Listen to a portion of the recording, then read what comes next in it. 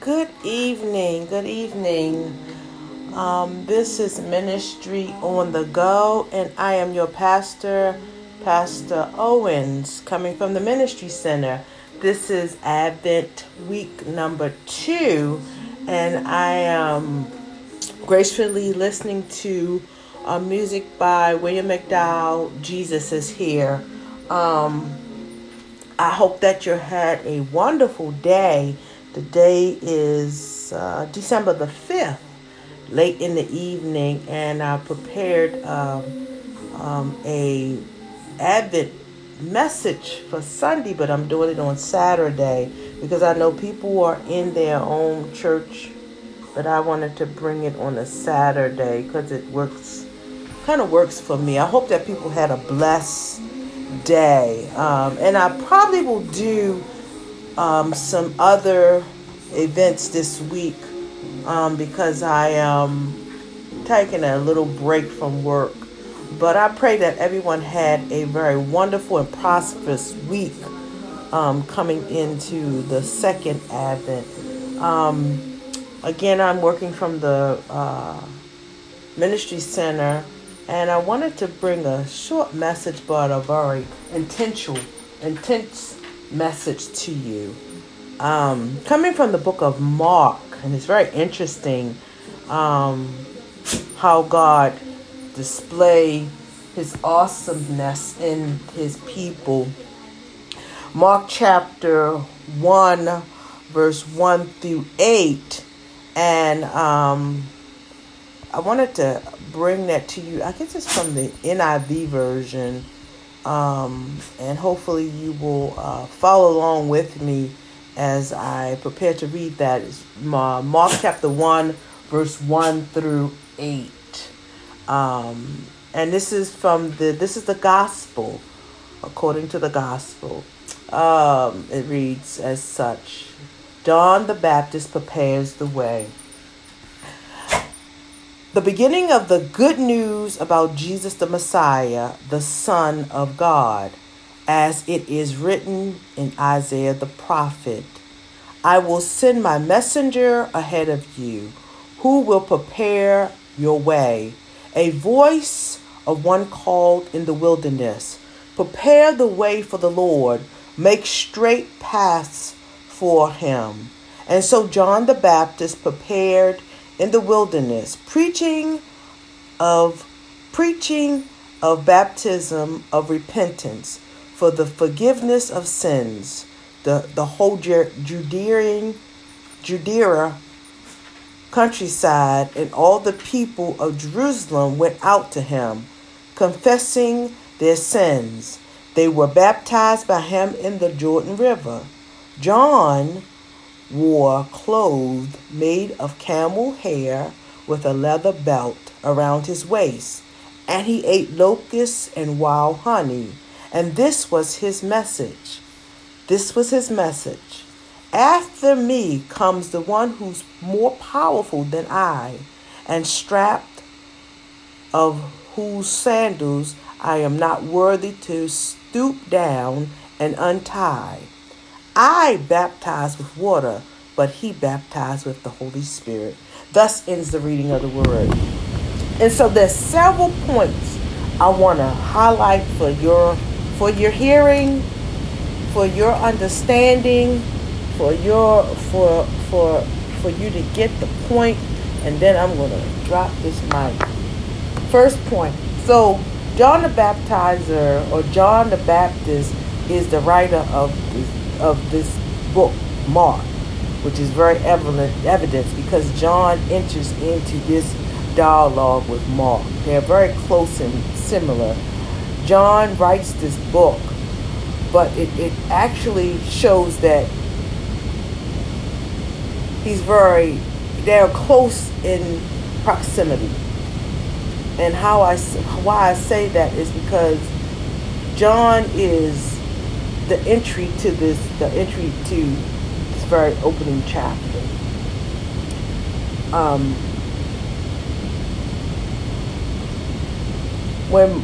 When Mark is giving the descriptive of the writing of this book, it shows that this book is a very busy book. It shows that this book is very moving and quick, and it gives events upon events. It's not a long chapter, but it's a very empowering chapter. It talks about the life of Christ. It talks about the life as far as Jesus as a servant of the Lord. It starts off with John being the character or the person in the descriptive. And so John the Baptist is the main character in this very onset of the book of Mark. And so Mark begins to talk about him, and they are having this dialogue together in this first chapter. And it's very interesting because he's talking about something that has already been recorded in the book of Malachi. Malachi chapter 3 verse 1, and it says, "Behold," and listen to this, it's coming from the New King James Version. "Behold," I'm reading Malachi chapter 3 verse 1. "Behold, I send my messenger, and he will prepare the way before you. And the Lord whom you seek will certainly come to his temple, even the messenger of the covenant in whom you delight. Behold, he is coming, says the Lord of hosts." That's Malachi. And then it's recorded again in Isaiah chapter 40 verse 3. "The voice of the one calling in the wilderness, prepare the way of the Lord, make straight in the desert a highway for our God." That's again from the King James Version. That's Malachi chapter 3 verse 1 and Isaiah chapter 40 verse 3. It's giving us a preamble or predicting that Jesus is on the way. Who is the messenger? Jesus is the messenger. Prepare the way for the messenger. Prepare the way for the incoming Christ. Prepare the way. He is going to come in flesh. He is coming, and prepare the way for him. And so John the Baptizer is baptizing people to repent. He's preaching a word of repentance. He's preaching and baptizing people in that era of repentance for remission of their sin. And so he's also talking about the good news. What is the good news? The good news is of the Messiah, the promise of the anointed Savior. He's talking about the good news of the uniqueness of Jesus, the Son of God, who is coming. And he prophesies about it, just as I read in Malachi and in Isaiah, the prediction of Christ coming. The messenger, again, is Jesus, and the idea to prepare the way. Listen to the writing and the reading. I'm going to go back and read it again. Prepare the way for the Lord. Make straight the path for him. What are we preparing and making straight? And when I went and researched it and looked it up and prayed about it and said, God, what are we preparing? Preparing our heart to receive. Whatever our conditions of our heart is, whatever we're feeling inside or whatever is not straight, make straight. Make those crooked places in our heart. Building a road, a pathway before the Lord. Making it straight that God can enter in. The majestic King is on his way. He's arriving. The path must be straight so that he can enter in. So that Christ can have a place in your heart. Adjust your road. Get it straight. Make the pathway for Christ to enter in. Without any, and we're gonna have bumps, but know that Christ can navigate in and enter in. John came to a place where he was offering baptism, a ceremonial baptism of washing of the feet and confessing of sins. But there was a place, and also repentance. But there was something that needed to go even further. John knew that he was doing a traditional, which was the Jewish practice of converting Gentiles to a place of ceremonial washing But there was needed to be a deeper, more cleansing, a more impactful washing of baptism, and the washing and admission of submission of our sins would need to be a Holy Ghost washing, a Holy Ghost, the Holy Spirit washing. And when Jesus enters the room, when Jesus enters into your heart, when Jesus enters into those places, there is a full admission of who Christ is. When Jesus enters in and we accept him in, there's a fullness that has happened. We are fully clothed in the Holy Spirit, but we have to open ourselves up, be receptacle of it, being accepting of it, being a wholesome of it, opening ourselves up to the admission of the Holy Spirit. So being baptized in the Holy Spirit is what John was proclaiming. He proclaimed his message in this passage was Christ. He spoke, his main message was the coming of Christ. And he spoke of sin, but that was not the main point. He wanted people to come to Christ. John the Baptist wanted to preach Christ, the message of Christ, the coming of Christ, preparing the way for Christ, and nothing else was the most important. And in that, you would confess your sins. In that, you would been baptized. He was doing baptism. He had disciples, but he wanted to direct you to Jesus. And that was the irony of this passage of scripture. Jesus was coming, and with that, the Holy Spirit will be engulfed in you. You will receive the admission of your sins. It will be a transformation of your sins. And so that's what this passage of Mark was talking about, and it was a full thing, the fullness of where I can embrace this baptism on John's level, and the baptism of the fullness of who Jesus was and what Jesus meant. John preached baptism, but Jesus came in the fullness of baptism, and with it, the Holy Spirit. So when we get baptized, we want the fullness of the Holy Spirit to baptize us. And so that was my take on this passage of scripture. This is our second week of Advent. And I'm so grateful this part of the passage that we get to offer Christ to people. We get to offer. That was my take on offering Christ to people. I have been intentional, I'll say that, in offering believers the message of hope, the message of you don't have to stay where you at. The last couple of podcasts that I've been doing and teaching, and actually now on the blog, Ministry on the Go, I now have a link. It should be going up soon. I'll say that because I'm still editing it, but I do have it in format. It will be going up soon, where you can, if you choose, because it is a choice, you choose that you no longer want to be lingering, hanging out, and want to come in closer into the body of Christ, and you feel as though that you have been impacted by the message, and you have you want to change in your life and the way you're walking, and the teaching and the preaching and the prayer from the Ministry on the Go has moved you in such a way. There's 3 steps, and it's simple transformation. Link to the page.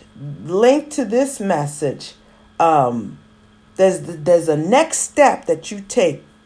Passage of scriptures that'll help you to understand the commitment, and we'll openly confess with you. We'll walk you through this passage of confessing, and not even confessing, but transforming your life into the body of Christ, into the kingdom of the glorious God forever and ever. And that is just a step by step. It is not cumbersome. It is the love of Christ that I offer you today. If that is your choice today, hit me on my email, drop me an email. I will give you a call. I will email you back, however you choose. That is my commitment to this ministry. I now open up for prayer. I will open in prayer because I have a lot of prayer requests that have been coming through, and I want to pray for people today. That is one of my commitments also.